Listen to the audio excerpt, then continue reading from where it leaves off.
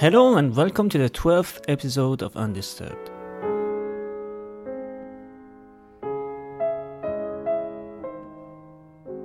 Politics is in itself very complicated. It doesn't have anything to do with formulas and equations that could describe natural phenomena. Social movements create out of necessity, but who can say what exactly creates a movement?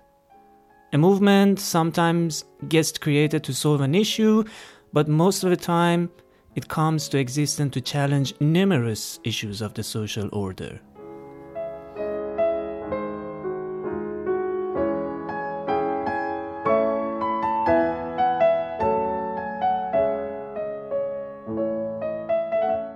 In 1970s and 1980s, many radical movements popped up all around the world. Many of these movements were the result of modernity and its pluralism, and some were the result of specific oppressions or exploitations. You can see them as political cultures. They differ according to the language they speak, the political atmosphere they're experienced in, and every other historical or cultural factor of the society one could imagine. What interests me these days is to know how an activist who migrates to another country can integrate themselves in the new political scene. For me, it's been very challenging. Social issues change radically from south to north, and your political identity might be reduced to an inferior in a matter of days. But some can survive this identity crisis and would be successful in combining two different politic cultures into one.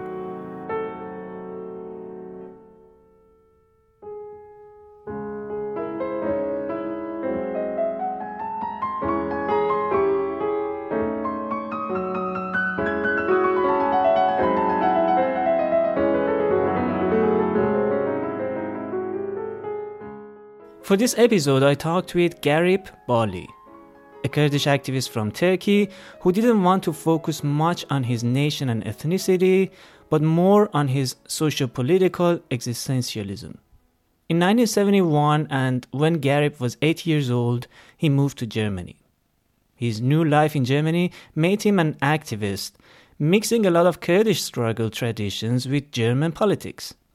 I held the interview with him in Turkish and spent a lot of time translating his words, but in the end, I decided to summarize the interview myself, although Garip touches many issues that I couldn't possibly get deeper on in an undisturbed episode. Ich kann auch kein Kurdisch. Ich bin Kurd, aber ich kann kein Kurdisch.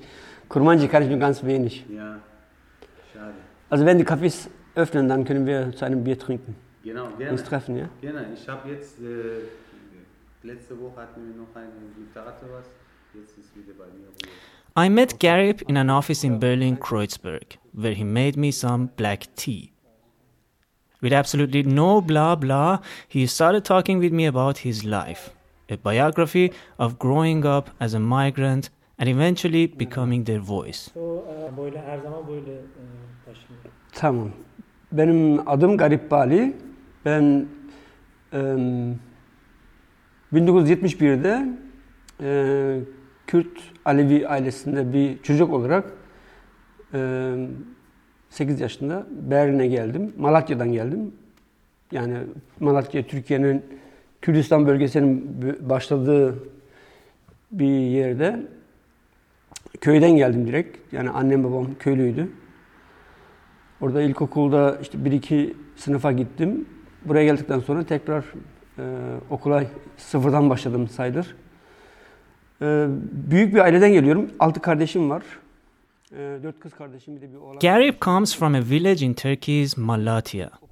His parents were from the village, workers and activists. He has 6 siblings, all of which are also activists. He told me he is from an Alawite family, but he doesn't want this to express his character. Also because he doesn't consider himself a typical Alawite. For example, he told me that he couldn't speak Kurdish and he'd rather consider himself a socialist or a communist. He set himself primarily to fight capitalism, as he believes that in the countries under capitalism rule, the order is chaos, inequality, oppression, and exploitation.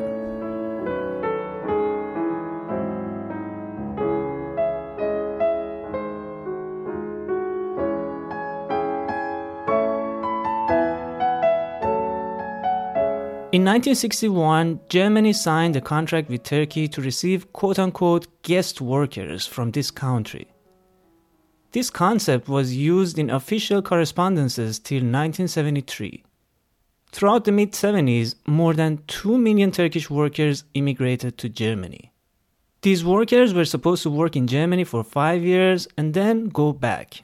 But this was rarely the case, as immigrants wanted to stay in Germany. So according to Garib, the German government denied the rights of these delegalized workers even in state propaganda. Then the state started awarding 10,000 German marks to those who wanted to go back to their country. But few people were using this option. The community of immigrants from Turkey dreamed of going back to their countries, but many factors such as financial questions stopped them to do so. Through 1973, many of these workers could also bring their families to Germany through laws such as family reunification. This whole system of importing guest workers was very beneficial to the German state. They are still calling for skilled workers to migrate to Germany and stay here. But although capitalism was benefiting, a conservative ideology of capitalism was vouching against migration. Garib quoted a CDU politician who had said children instead of Indians. Many other German politicians also believed that Germany should invest more in German children rather than inviting foreigners to work here. This is the time that Garib started being active. He's been an activist since 8 years old, but the inequality and ill treatment of immigrants had many people organized against such a discriminating system. At that time, mid-1970s till mid-1990s, massive organizations were breaking out 2,000 kilometers away from Berlin in Turkey. Political activities and associations were forming, sympathizing with political organizations that existed there. But these new formations were not only political, but also cultural formations, sport groups, and educational associations. In the interview with me, Garib focused more on the political groups, especially those that were leftist, communist, socialist, and revolutionary. In the mid-1970s, Garib was helping these organizations. One of them was called Devrimci Yol, or Revolutionary Way, in Turkey. There was also an association related to that organization called Devrimci İşçi, or Revolutionary Worker, which was an overseas organ of Devrimci Yol. Garib started being an active member of Devrimci İşçi that followed two main strategies: supporting the workers' struggle in Turkey and the immigration struggle in Germany. In Turkey, two main military coups changed the political culture, one in 1971 and another in 1980.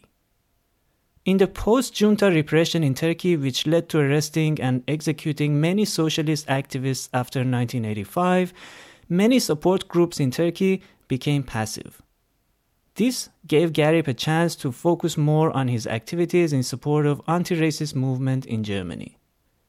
As a student, they represented the student movement in Germany with a blick on Turkish-Kurdish question. After leaving university, he continued his work around a new magazine called Ada that was published in Kreuzberg neighborhood in Berlin, and its line was to protest against Nazism and fascism, which was still hegemonic after World War II. They were also giving computer classes in Technic University in Berlin. Garib studied electric engineering there. He says they started something eye-catcher there. In the 90s, they also founded another magazine called Initiative Against Racism. At the same time, they were raising awareness about the political prisoners in Turkey. The interesting thing is that they didn't ignore the reality of being a part of German left. For this reason, they also took part in the housing movement that was blooming in 70s and 80s. Since 1970, there were many occupied accommodations in Berlin. I talked with Harald, a member of this movement, to tell me more about it. It was in 1970, and 1968 was the high level of the student rebellion, and it was more decreasing this movement, but it was a lot of different organizations, and at the university I've become into contact with activists from my, I've studied at that time physics. There was also a group, and we have organized or we have participated in some demonstration. It was one of the main topics was the Vietnam War from the United States, and also in that years, for example, in Greece there have been military dictatorship, and you can listen to my interview with Harald on the podcast channel page where you get this podcast. There were big organizations and mobilizations at this time in Berlin, and especially in Berlin's Kreuzberg. Tens of thousands of people took part in mobilizations and demonstrations around the housing issues. Like many other, Garib used the occupied houses to organize their political work. But Garib says these were by no means their only activities in and with the society. They went to cafes and bars and played theater performances with political messages related to their movement. İlişkiler yaşanabiliyordu orada. Yani ailece gelenler sürekli oluyordu. Piknikler yapılıyordu, geziler düzenleniyordu. Tiyatro oyunları oynanıyordu. Bizim özellikle tiyatro oyunlarımız çok güçlüydü o dönem. Ben ve kardeşlerim hepimiz farklı tiyatro oyunlarında yer aldık. Veya folklor çalışmalarına aktif katıldık. Veya eğitim çalışmalarına. Garib and his siblings were particularly interested in theater and were enthusiasts of doing folklore activities. They went to Paris and Copenhagen, among other places, to hold theater performances. A bit more background from Garib on the situation inside of Turkey at this time.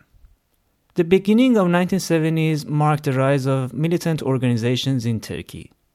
At least 3 organizations appeared in solidarity with the famous activist faces, people such as Deniz Gezmiş, Yusuf Aslan, and Mahir Çayan. Garib reminds us that such blooming of the left militancy was a result of the empowerment of workers' organizations, such as TIP, since 1960s.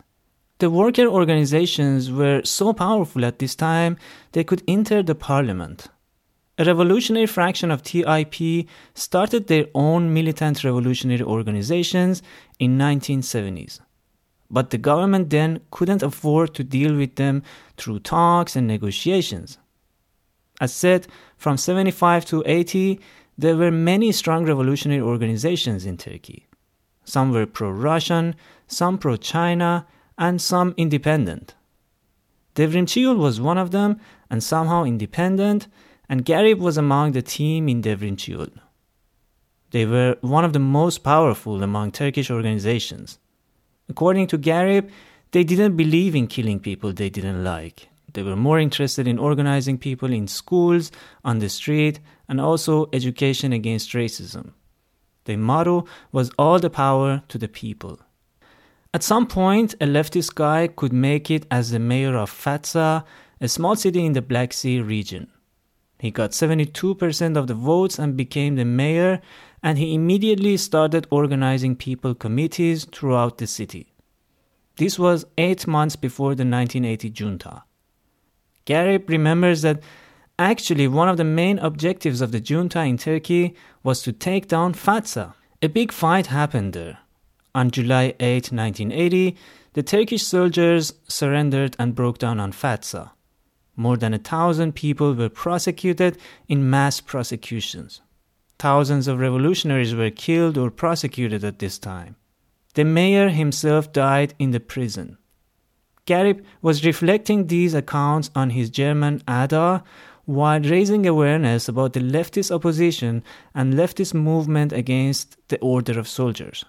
If you are interested to know what happened to the TIP or Turkey's Workers' Party, you can listen to one account from Tilve, You can simply find her in the channel page of Undisturbed. Just a reminder, the accounts I provide on my podcast are only parts of the movement they represent. They should by no means be generalized to draw conclusions about their movements. Also, my episodes are short and therefore cannot draw a picture of the whole of someone's political identity. Undisturbed only provides single accounts of situations. Garib told me more about what they were doing in Germany. They started initiatives against racist measures of German government against immigrants. Things such as the whole concept of integration. At that time, most of the concepts on immigration in Germany were circling about the idea of integration.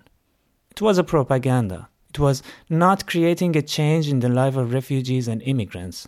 It wasn't based on good deeds on the part of the decision makers. The idea was that the foreigners are not as civilized as Germans. Many things about the culture of the foreigners were criticized in this understanding. Foreigners were generally taken as people who were aggressive toward women, had backward thought, who were usually criminals.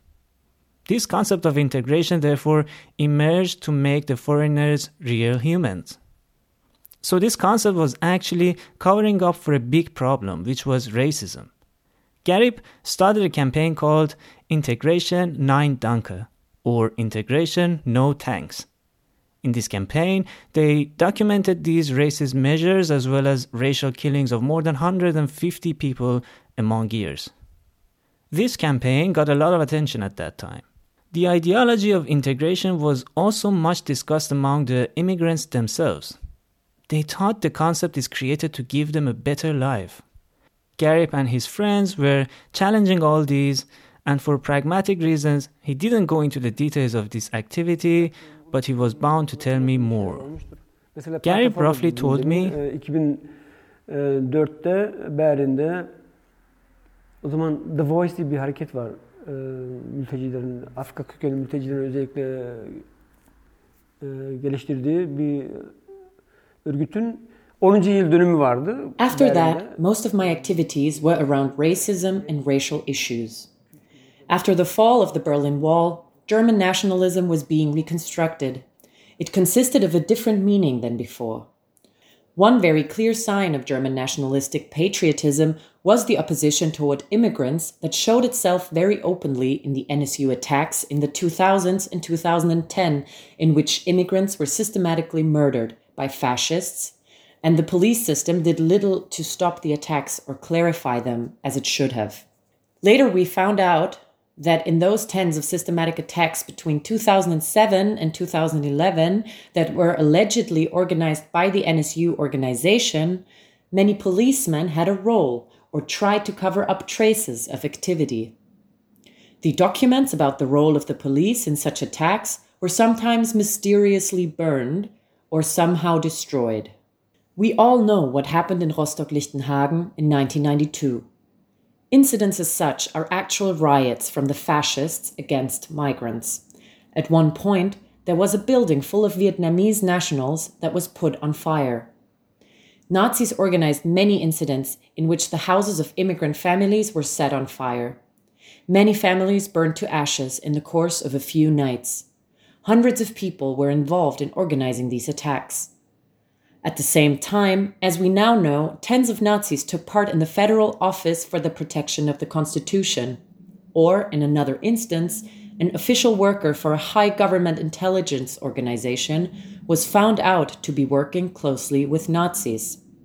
The same thing happened with the National Democratic Party of Germany. The government saw the need to restrict the activities of this racist party, but they couldn't because some members of the government were working hand in hand with them. There are many good movies based on the evidence of close ties between federal government members in Germany and Nazi organizations.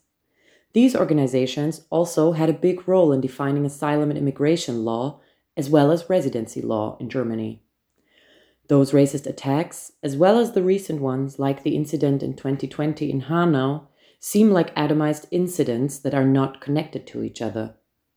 But there are actually wide racist and fascist networks in Germany that are very well connected with each other, the investigation on which is sometimes blocked by the German authorities.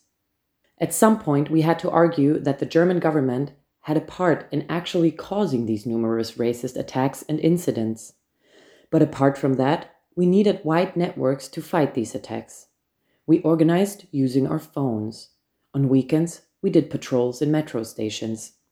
Also, in response to this atmosphere, a group emerged called Antifa Gençlik, which translates to anti-fascist youth. The members were political activists working in different organizations, but they all came together creating this new organization. I supported them in the streets and in our magazines. In this organization, we were not only fighting the German Nazis, but also Turkish fascists. This caused a double persecution from the German police.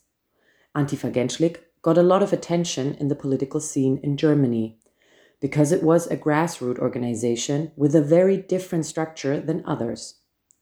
Antifa Gençlik was a prominent organization that ended its work in the 1990s, but there are dozens of movies and books about it, even until now. Antifa Gençlik'te yer alan insanlar zaten daha önce başka örgütlerde siyasallaşmışlar.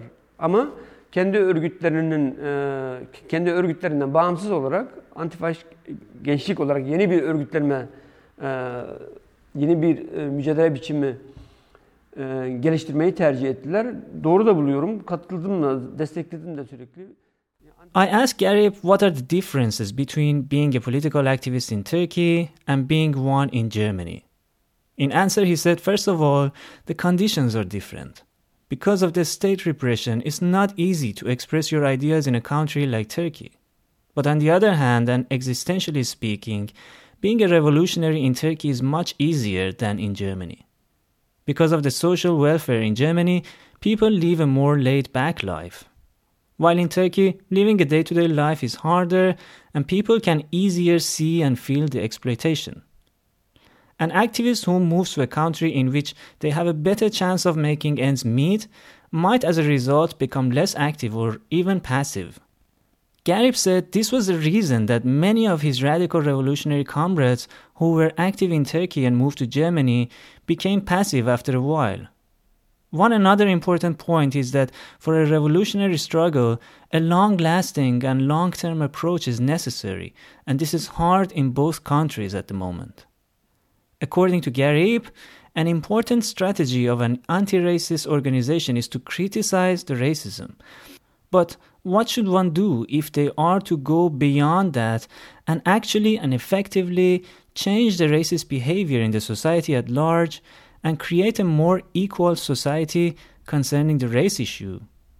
He said at first, it is necessary to break racist structures and practices in the society. For this, we need to organize. At the same time, it's important to consider that in this way, seeing the German society as enemy takes us nowhere. Garip says that's why he takes some distance from the many contexts created against being white. This creates an imbalance that puts the non-white person on a victim side and labels them. On the other hand, it's too simplistic to call every white person as fascist. He said this might work in short time, but it is not a solution for a long-term struggle. As an analogy, one cannot criticize guys for the problems that women experience in the society. That will take us nowhere.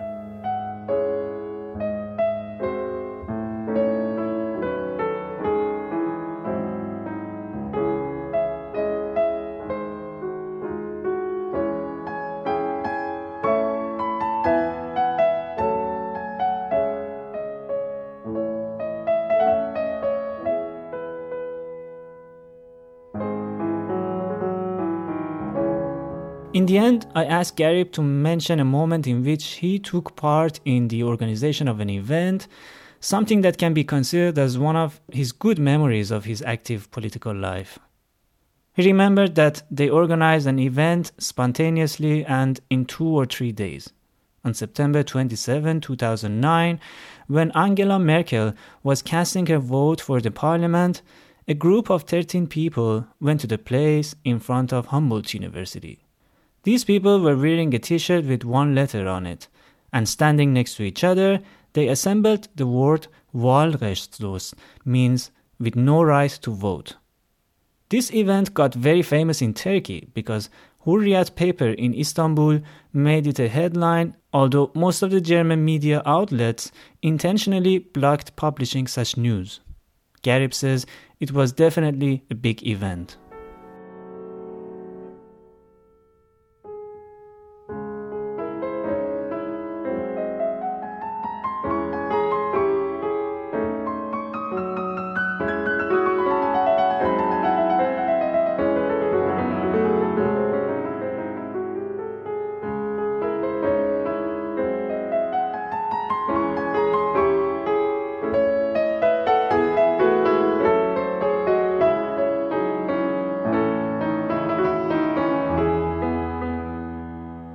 Garib went on with much more details in his interview with me about what he has been doing.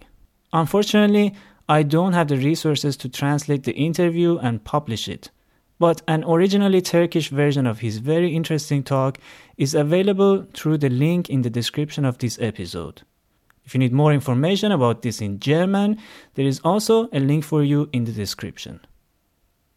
To me, it was fascinating listening to Garib.